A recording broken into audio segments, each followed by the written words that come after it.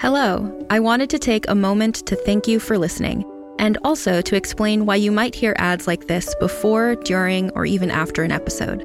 We're a small but mighty team here at Realm, and to help fund our shows, we promote products or services that we think you'd enjoy from a variety of sponsors. If any of our ads interest you, one of the best ways to support us is by visiting the link or using the promo code in the ad. It's pretty much a win-win since you can get some great deals and we can keep making awesome shows like this one. You can also visit realm.fm/partners for more information about our sponsors and how to access the different promotions. Thanks again for joining us in our corner of the universe. Listen away.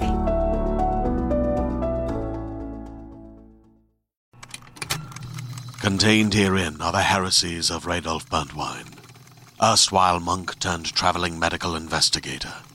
Join me as I uncover the blasphemous truth of a plague-ridden world, that ours is not a loving God, and we are not its favored children. The Heresies of Radolf Burntwine, coming January 2nd, wherever podcasts are available.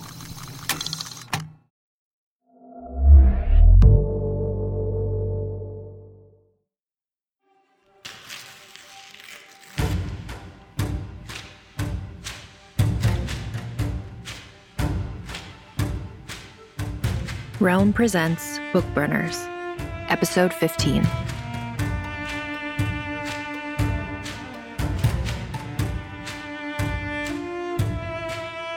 One. Sal had seen Liam's tattoos many times, but before sex, she usually had other things on her mind. And afterward, they either dozed off in the dark or one or the other of them left. This particular encounter, starting with apologies and ending up in bed, took place in the afternoon, without other demands on their time. A thread of sunlight snaked over his torso, and Sal got up to open the curtains. Liam shielded his face and winced. "What are you doing?" Sal flopped on the bed and propped herself on her elbows to study his ink, lit in delicious detail by the afternoon sun, like smoke signals from someone trapped deep within him. She traced her finger along his ribs, making him twitch.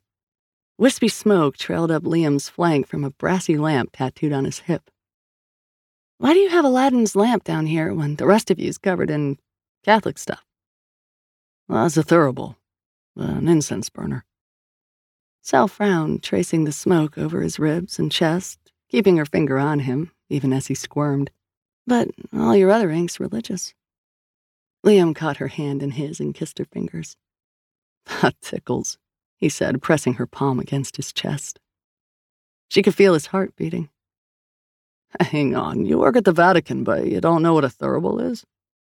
"Have you ever seen me at Mass? I'm still very much not Catholic, in case you forgot." She freed her hand and poked him in the thurible. "So what is it? I'm guessing a genie doesn't live there." "The priest burns incense in the thing, swings it around, and makes the sign of the cross. It's used in blessings, consecrations, and the like." "Oh," Sal said. "And I guess that's a rosary?" The beads tattooed on his neck and chest were red and black and grouped in irregular numbers. At the end, a detailed crucifix was inked over his sternum. "I got that one after a job where it would have been useful to have a rosary along, and I didn't. Now I'm never without one."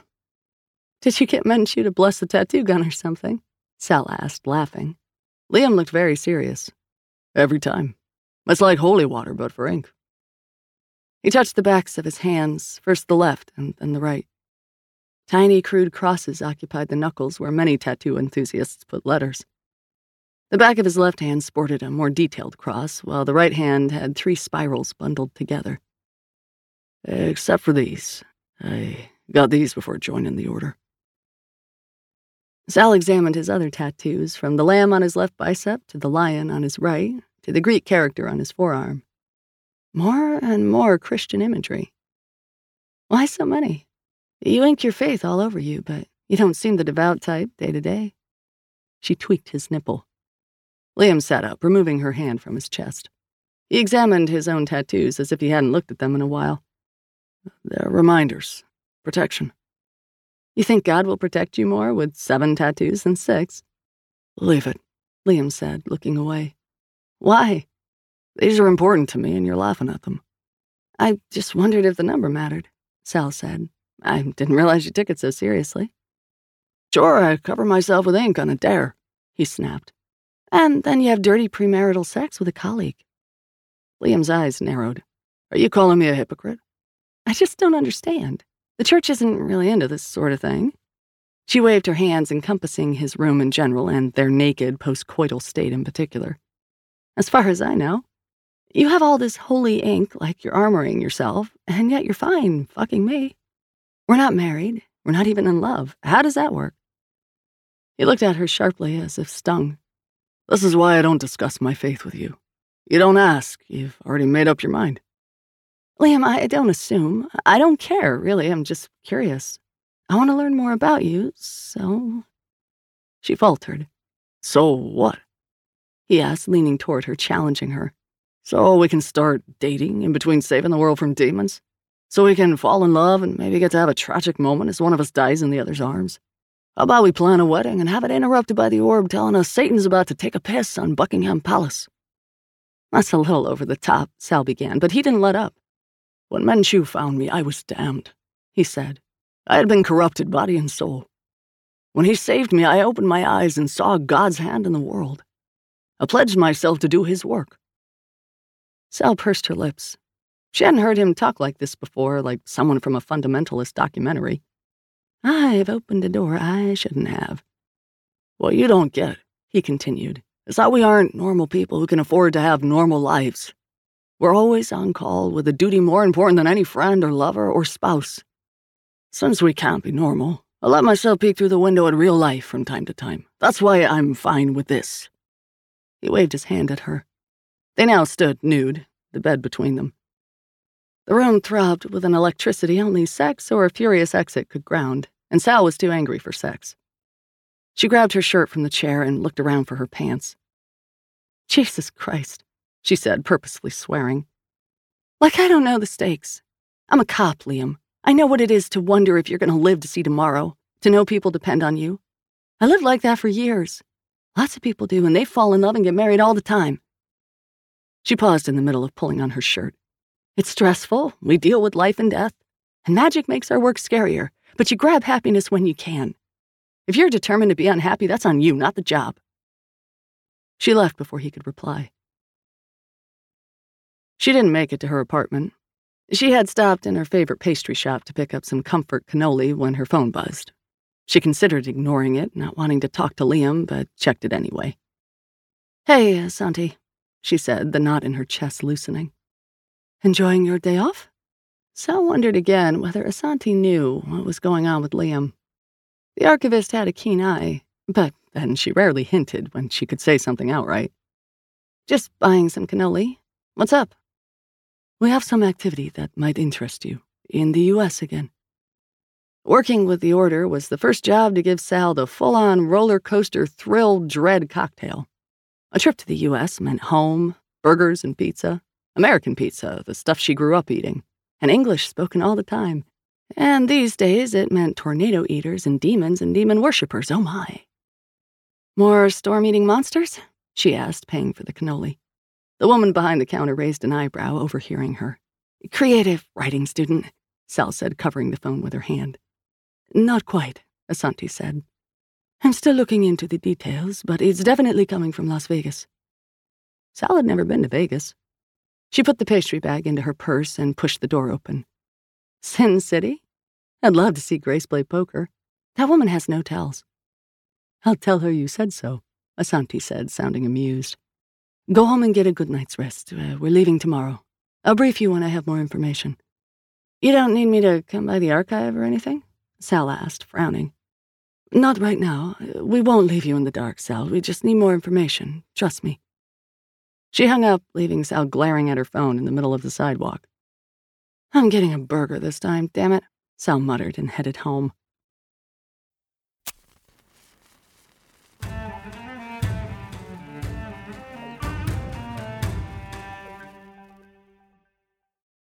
Two. Sal was hanging clothes on the line when she heard a knock on her door. Liam stood there, smiling awkwardly, wearing a black t-shirt, his leather jacket, and his backpack. He carried a grocery bag under one arm. Time to go already? Sal asked, not moving out of the way to invite him in. I thought Asanti didn't need us until tomorrow. Not quite. I'm here for both work and pleasure. Sal opened her mouth to say she wasn't in the mood for pleasure, but Liam raised his free hand to stop her. Not that kind of pleasure. Asanti wants us to do some research for our trip, and I thought I could cook dinner while we research. Because you're hungry, Sal said. Because I want to apologize, Liam said patiently. Sal stepped aside, feeling small for trying to bait him. What are we having? Bolognese, he said grandly, leading her to the kitchen. Really? Not bangers and mushy peas and blood pudding? Sal asked, following him. You can't get good mushy peas this far south. I think it has to do with the climate, he said with a grin. We work with what we have. Sal poured wine while he puttered around her kitchen. I didn't know you cooked, she said, handing him a glass of Shiraz. There's a lot you don't know about me, he said. I started cooking after I woke up. She nodded. You can trust food you cook yourself. Liam looked surprised, but nodded. Exactly. Sal sat down in a chair to watch him cook. What do we know about this job? Liam judged Sal's kitchen knives one by one, found all of them dissatisfactory, produced his own knife from his backpack, and began chopping onions. You'll love this, he said, focusing on the chopping. The strange activity is coming from a tattoo parlor in Las Vegas. Sal took a long drink of wine. Of course it is. It gets weirder, he continued, wiping his eyes with his shirt sleeve. Half the problem is recorded and online, or rather the lead-up is. Turns out our monster's on a tattoo reality show. Sal held up her hand. Wait, we have research that doesn't involve dusty books or listening to Menchu and Asanti fight? We can prep with wine and trashy reality TV? She asked in wonder. Exactly, Liam said, reaching into his bag to pull out another bottle of wine and 3 wrapped butcher packages. Good, Sal said. We're gonna need more wine.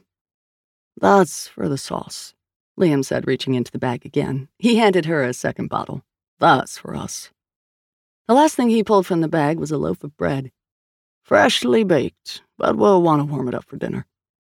He reached for the oven handle, but Sal placed her hand over his and held it there. Oven's broken, she said absently. I'm sure the bread is fine as is. Living without an oven is barbaric, Sal, he said, winking at her. Sal smiled, feeling the tension finally crack. We all have our struggles. Now let's get watching. Sal stirred the bolognese, and Liam set the laptop on the kitchen table and plugged it in. I downloaded the 4 episodes that aired before the show was canceled. Sal fought to unstick some meat from the bottom of the pot. Do you think the demon's the reason it was canceled? Oh, definitely, he said, and pulled out the first episode full screen on his laptop. Luckily, I found some more footage. Hollywood's really clueless about network security. Keep stirring. He uncorked the sauce wine and poured it into the pan where it hissed and spat. He took over stirring, pausing to add more wine and then a small carton of milk. He turned the heat down, dumped in a zip-top bag of dried herbs, and put the lid on. Now we wait, he said. Sal poured more wine and joined him at the kitchen table. The show was called Ink Stains, Vegas, with tacky hearts and thorns and dripping blood surrounding the show's logo. Classy, Sal said. Liam snorted. The first episode introduced the artists, 12 heavily tattooed people of different races and genders, all looking as tough as they could for the camera. One of the men had a locust tattooed on his Adam's apple, and Liam pointed to him. That kind of tattoo will make you throw up. That guy, man. Watch him. 5 of the people interested Sal. The man with the locust, who went by the very original name of Hannibal, was thin and small with full-sleeve tattoos and bright red flames peeking out from the collar of his white t-shirt. A bald Latina who went by the name Sugar Skull had black lines tracing her skull bones, with brightly colored flowers sprinkled around. A very tall, large black man had full sleeves on his arms, normal enough, but his hands were inked entirely black, like a pair of gloves, including his palms. His name was Charles. By now, Sal was wincing. These people have got to be addicted to pain, she said. The endorphin rush is amazing, Liam admitted. But it takes a special kind of person to get that much ink. The last 2 were the most interesting. One was a white woman almost as large as Charles, about 50 years old, with horrible illustrations of children's heads up and down her arms, complete with dates underneath them. She looked like a frequent canvas, not an artist herself. But she called herself Mama Tat. "And if you call me Mama Bleep, we're gonna have a problem," she said to the camera during her interview. The camera then cut to Sugar Skull, who looked impressed. "That is a woman who has run out of bleeps to give," she said. "Maybe she once cared what people thought of her, but not anymore." "I thought they were supposed to all hate each other on sight," Sal said. "No one's even said they're not here to make friends yet." The final person introduced was a small man with light brown skin and large eyes. He wore a long-sleeved shirt and khakis with no visible ink. His name was Gardner. "This guy must have wandered in off the street, looking for a martini bar," Sugar Skull said when they cut back to her. Seemed like Sugar Skull was the go-to for opinions about the others. "He just don't fit in." The interview camera went to Charles then. "What's that little bleep doing in here? He doesn't have any bleeping ink. You gotta pay your dues in an industry like this." He held his ink-covered hands to the camera. They cut to another contestant, a woman with a long blonde braid and a leather vest over a white tee. Her tattoos were all cursive words written down her arms, over her hands, and one word going up her neck. Sal couldn't read any of it. "A guy like that is the kind of bleep you get drunk and make him get some ink," she said. She flexed her right arm, and the word on her biceps was censored, so Sal assumed it was a swear word. "This was my first tattoo. My rite of passage." "I have more footage of people talking about Gardner than of him talking about himself," Liam said. Sal shushed him and leaned forward. "He's back on," she said. Gardner had limp black hair that looked unwashed. It hung in his eyes. "I have a parlor on the Strip," he said. "I specialize in anything with plants. Mostly flowers, but I can do seeds, vines, insects, leaves. I'll do whatever the customer asks, of course," he added, "but I love inking plants." Cut back to Sugar Skull. "Plants," she said in a deadpan. Back to Gardner. "I have no tattoos of my own," he said, looking sad as if he were talking about children. "Yeah, that guy needs watching," Sal said. "I know they edit these shows to make us like or dislike certain people, but a clean-skinned tattoo artist is like a tan hacker or a dental hygienist with bad teeth." Liam had returned to the sauce.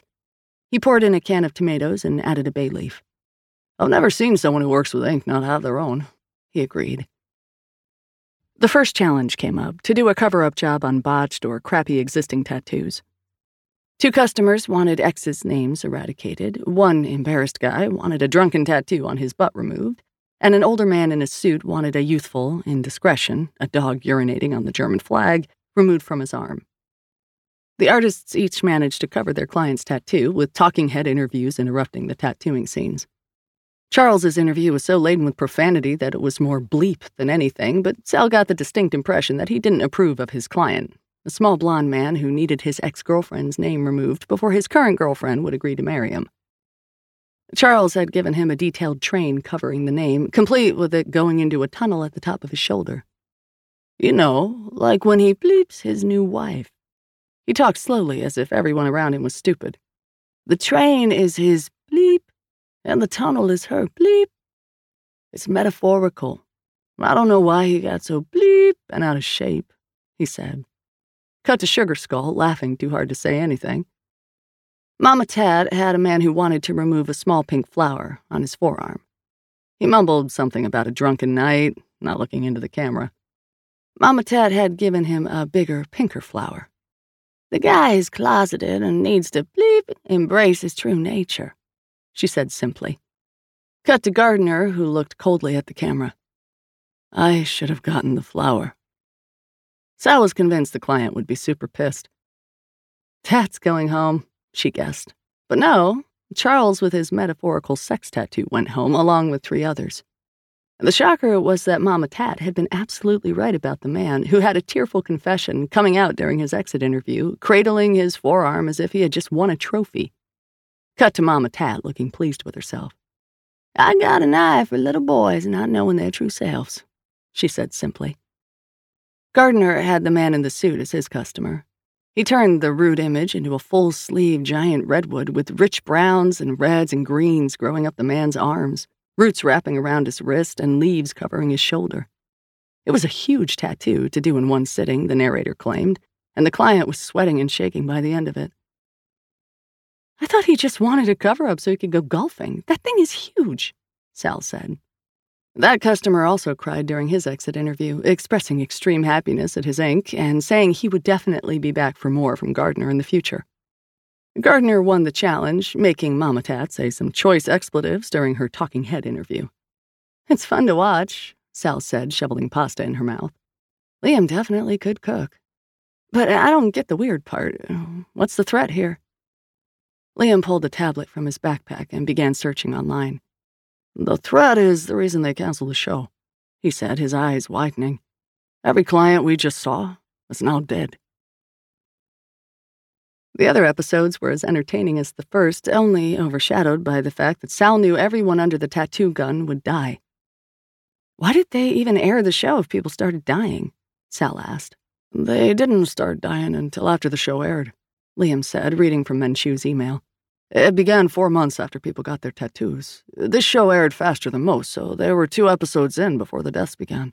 After 4 episodes, the producers put things together and canceled the show before anyone else figured it out." Sal thought for a moment. Las Vegas is a tourist city. Most of these clients got their tattoos and went home, so they only have one connection. How many episodes did they film? 12, he said. And people kept dying after they pulled it. It wasn't a question. "Yeah, this week would have been episode 6. Sal ran her hand through her hair. "So people continued to die every week or so, everyone who got ink on the show. Not just under certain artists?" "All of them. Menchu thinks it has something to do with the ink itself. Ink is easy to bless or curse. But the curse had to come from somewhere.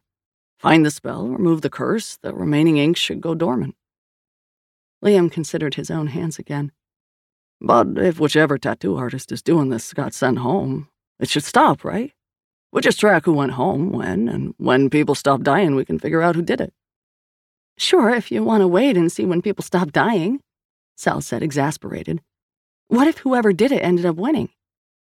"That's a good point," Liam said, frowning at the bottle of wine. The second one was half drained. "I think it's time to put this away and pay closer attention. Who do you suspect?" "Mama Tat convinced a guy to come out on national television. He was wearing a wedding ring, Liam. That says magic to me." "Or is she just very convincing?" Liam said. "What about Charles? He could have been out for revenge. He got voted off first, and the tattoo was quite good, if lewd." "Gardner is just creepy," Sal said. "Another guy whose customer acted in a way we really didn't expect." They added Sugar Skull to the list just because she didn't act like a normal reality show contestant, being impressed, amused by, or otherwise friendly about her fellow contestants. "Let's keep watching," Sal said, opening the bag of cannoli and offering one to Liam. The third aired show cut Hannibal, who turned out not to be hardcore at all despite his locust, and 2 other artists who hadn't really impressed Sal and Liam. Nothing strange happened, except that Gardner's customers were always 100% satisfied with their work, which was consistently plant-based. Sugar Skull showed her skill as an artist and was also the only person to give the customers a lot of TLC regarding the pain. Mama Tat showed loud, expletive-laden maternal love for her customers, not all of whom appreciated it, but it seemed to help her in the challenges. After the last aired episode, Sal threw down her pen in frustration. "Nothing, no clues." Liam stretched. The wine had worn off, and they had both switched to water. "We're narrowing it down, at least. Now we start on the raw footage." He sat down next to her and draped an arm over her shoulders. She let him.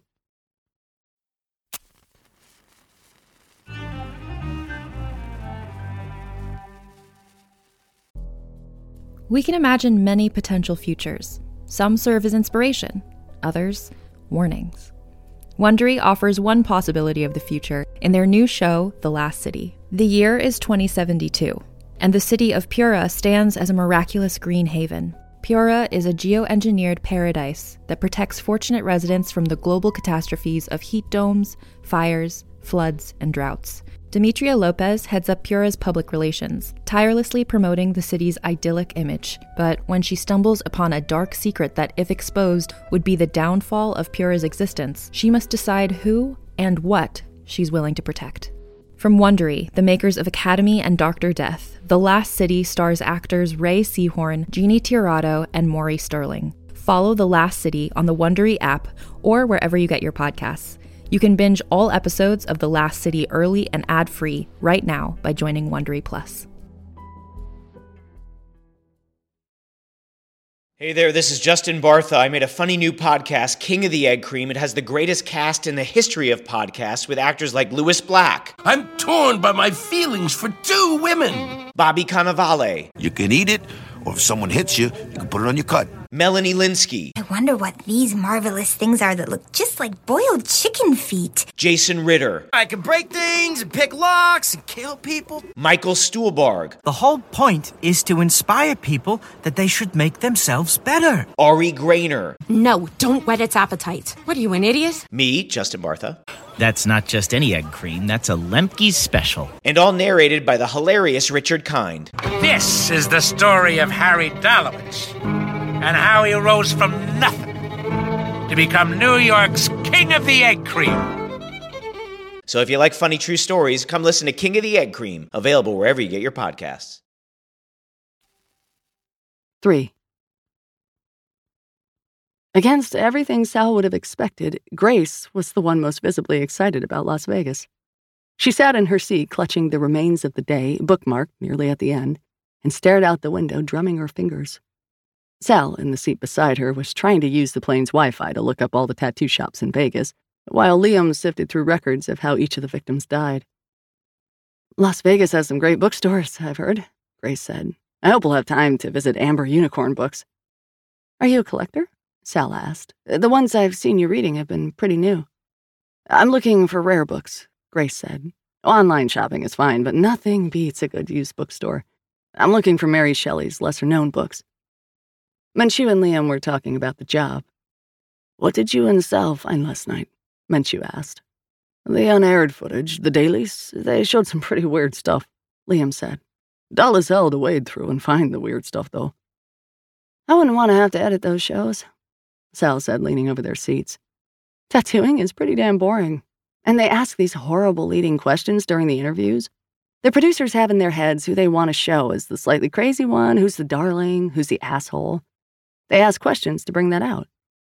They could make Grace sound like a party girl and Liam like a tweed-elbowed egghead if they tried. It's a shame they canceled it. It would have made for some ratings gold. Did you find out who won? Menchu asked. Liam shook his head. The footage was raw and lacked selective editing and talking heads to narrate the action, but the challenges continued, with Mama Tad and Gardner taking top place most often. They grew to hate each other, and dormitory footage showed that their mid-challenge arguments often continued when they returned to their rooms. Sal and Liam reviewed as many hours as they could, but there was more footage than they could watch in one night. They skipped around to find the winners and learned that Mama Tad and Gardner reached the finals together, but not who had won. They did find out that the final challenge had been to tattoo each other. So I thought we could just find out who was doing all of this by waiting to see which one, Liam said, but Sal was against that idea. It would be efficient, said Grace, if time-consuming. But we're not Team 1. We want to stop these deaths, Sal said. Sal, Menchu said, disapproving. Team 1 doesn't kill indiscriminately. Sal nodded. And the government and the church have our best interests at heart, I know, Father. He sighed and turned back to Liam. Any word on causes of death? It's not the tattoos themselves, at least not obviously. We had one heart attack, one car accident, one fall from a ladder, one from a fast-growing cancer. The man from the first episode had a stroke on a golf course. The Redwood guy? I liked him, Sal said. What about the guy who came out on the show? Tripped over his dog and hit his head. Died instantly. Liam read from his computer. One interesting thing, he continued, was that each victim was pale and emaciated at the time of their death, even those who didn't die of sickness, as if they had been drained. He looked at Menchu. Does that sound familiar? Menchu nodded and pulled a heavy book from under his seat. Tattoos come from all over the world, he said, settling into his lecture mode. They can indicate anything from the places a traveler has been to whether a woman has reached marriageable age. Some use them to channel spirit animals, some for protection against magic. Some tattoos even indicate the specific skills of the wearer. Did anyone you saw last night look like their tattoos had any rituals associated with them? Liam nodded. A couple of guys with prison or gang tattoos. One Asian businessman had some interesting tattoos on his back. Grace leaned forward with interest. Was he from Cambodia? Liam shrugged. I can look him up. I've got it, Sal said, looking at her notebook. Kang Kyo. Yeah, Cambodian. He was heavily inked on his back, a lot of circles with spikes, and animals, 2 tigers. When was he on the show? Grace asked. 6th episode. He was part of the History of Tattoo Challenge, where the tattoo artists had to give ink from a culture they weren't familiar with, Liam said, pulling up the footage and passing his laptop back to Grace. I remember him. He had a bunch of tattoos and talked like he would throw a fit if they disrespected his culture, Sal said. It made me wonder why he was taking a chance on a reality tattoo show. Mama Tat won the round by giving Kang Kyo a tattoo of 9 spikes on the back of his neck. The client seemed happy. Sugar Skull left the show for going to her tattoo design book for a Japanese kanji that was supposed to mean peace, but actually meant rat. Menchu flipped through his book, leaning close to the fine print. If he was tattooed in the 6th episode, he shouldn't be dead yet, right? Sal turned to the page in her notebook with the list she and Liam had made of the remaining clients and their projected death dates. The clients from the 5th episode would have died 6 days ago. They took a week off before the 6th episode, and so we have 1 day to stop the next batch from dying. It sounds like Mama Tat and Gardner are her 2 main suspects. So when we touch down, I want Grace and Sal to go to the tattoo shops. Liam will search to see if any clients from the 6th show are still in Vegas, Menchu said. How many of the clients were tourists? Asked Sal. Those would all be back home by now, wouldn't they? Kang Kyo was in Vegas for a lengthy business trip, said Liam. Probably still there. Grace leaned her seat back. Are any of these tattoo shops near a bookstore? After the 16-hour flight, Menchu gave them an hour to get situated in their hotel before they got to work. Once freshened up and somewhat alert, Sal and Grace headed out to scout for food, books, and tattoo joints. Mama Tat's tattoo parlor was called Babyface, and it was a short walk from Amber Unicorn Books, in which Grace spent 11 minutes and 45 seconds finding 2 Mary Shelley books. They dropped by a casino for a burger and to plan their next move. How are you going to fight a tattoo artist? Sal asked through a mouthful of Angus beef. $27 seemed a lot for a burger, but the Vatican could afford it. Grace considered. The same way I fight anything else. I find a place that hurts and I punch it. It's easier than you think. But haven't you gone up against, I don't know, a ghost or anything? Something insubstantial? Ghosts always have a physical anchor, like a book or a bed or a candle. Ghosts are easy. The waitress, a woman with bottle-red hair, wearing far too little and looking even more tired than Sal felt, came by to check on them. Sal spied a tattoo on the swell of the waitress's right breast. It was a hummingbird sipping at a delicate yellow flower. She pointed to it. Beautiful ink. Did you get it in town? The woman smiled and stuck her chest out further. I call it my tip magnet, on account of my tips doubling since I got it. Take my word for it, ladies. Men like boobs with the ink. Sal coughed and Grace stared at the woman. Thanks for the advice, Sal said when she recovered. Where did you get it? Little joint on the strip. Butler's Tray, it was called. Odd place. It closed down a few weeks ago, in fact. Why's that? Sal asked. Too much competition. If you're not on a reality show now, you don't get the business. At least that's how it seems, she said and left to check on other customers. Even if nothing was weird here, why would someone think only 12 tattoo joints could service a city as big as Vegas? Sal asked. There has to be something else going on. Grace shook her head. I can't see why someone would waste time and energy marking their skin on purpose. Sal thought about Liam with his ink and smiled. They have their place. Grace looked at her strangely. Have you done it? Sal snapped back to reality. Gotten tattooed? No, never. I'm not against it, just never found something I wanted to put on my body forever. Grace nodded. Since forever is an even longer situation for me, I agree. Sal searched for the location of Butler's Tray on the Strip and for other tattoo places. Babyface was close, in fact, and open all hours. Who would want to get a tattoo at 3 a.m? Grace asked as they left the casino. Jet-lagged businessmen, drunk tourists. Jet-lagged drunk tourist businessmen? Sal said. Grace checked her watch.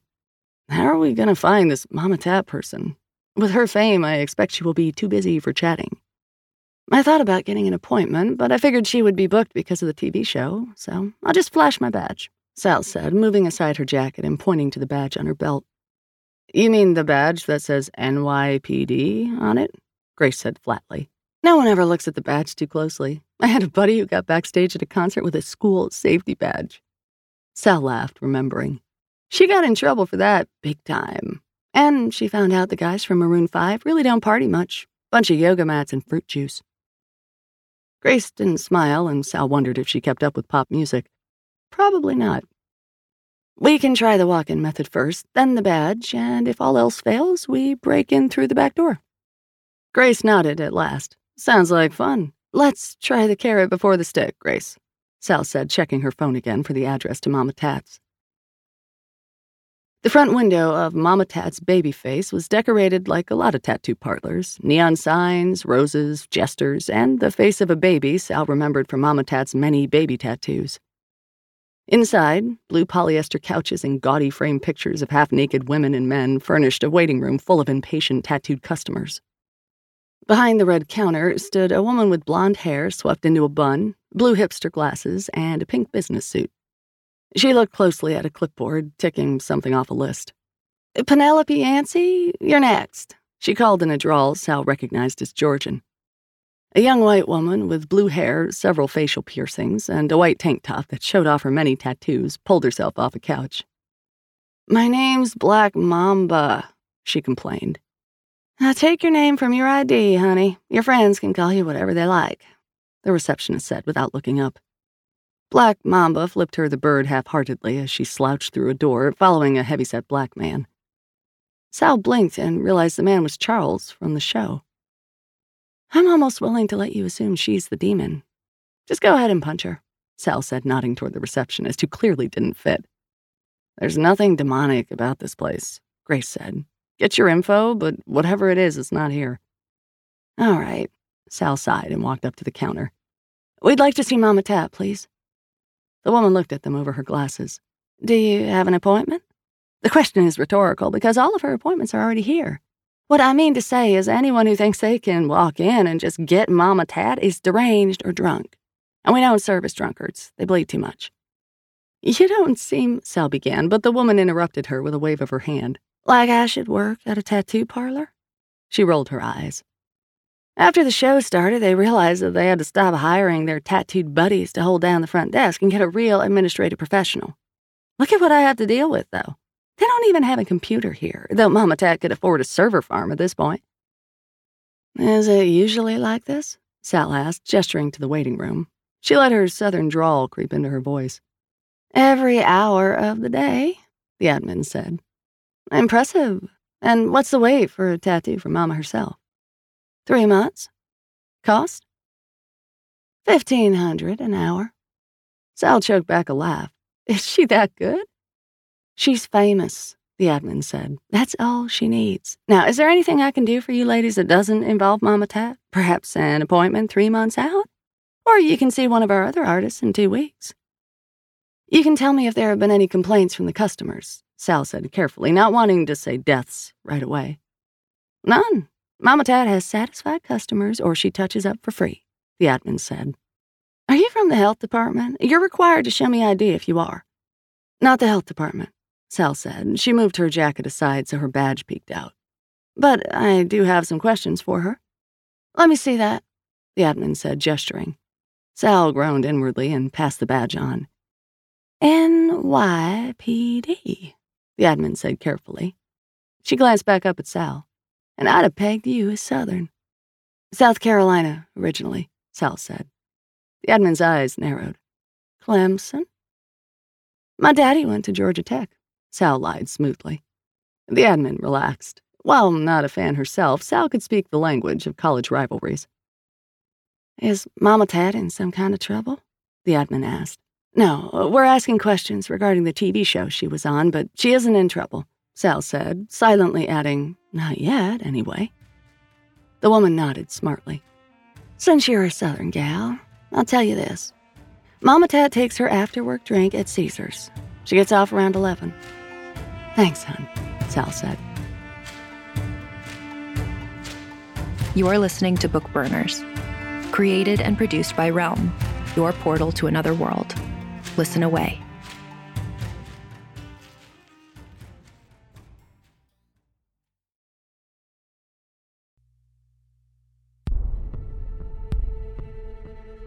You know that moment when you realize danger is right around the corner? Maybe you feel it on the back of your neck, like those little hairs that stick up, right? Or the palms of your hands are itchy and hot at the same time, or your heart is beating so fast it's like a hum? Well, I love that feeling, and I'm pretty sure that you do too. So let me introduce you to Adrenaline. My name is Neil Helligers, and I am the host of Adrenaline, which is a curated collection of Realm's most riveting thrillers. And as your host, I'll be here to guide you through a new audio series coming at you each month. So whether you're uncovering the secret of disappearing ships in the Bermuda Triangle, or in the race of your life against time and your evil doppelganger and it's only Tuesday, fight or flight are not your only options in the face of danger. Sometimes you just need to keep on listening. So buckle in, get that one too, that chin strap is important, and get ready to embark on a journey of adrenaline. Available wherever you get your podcasts.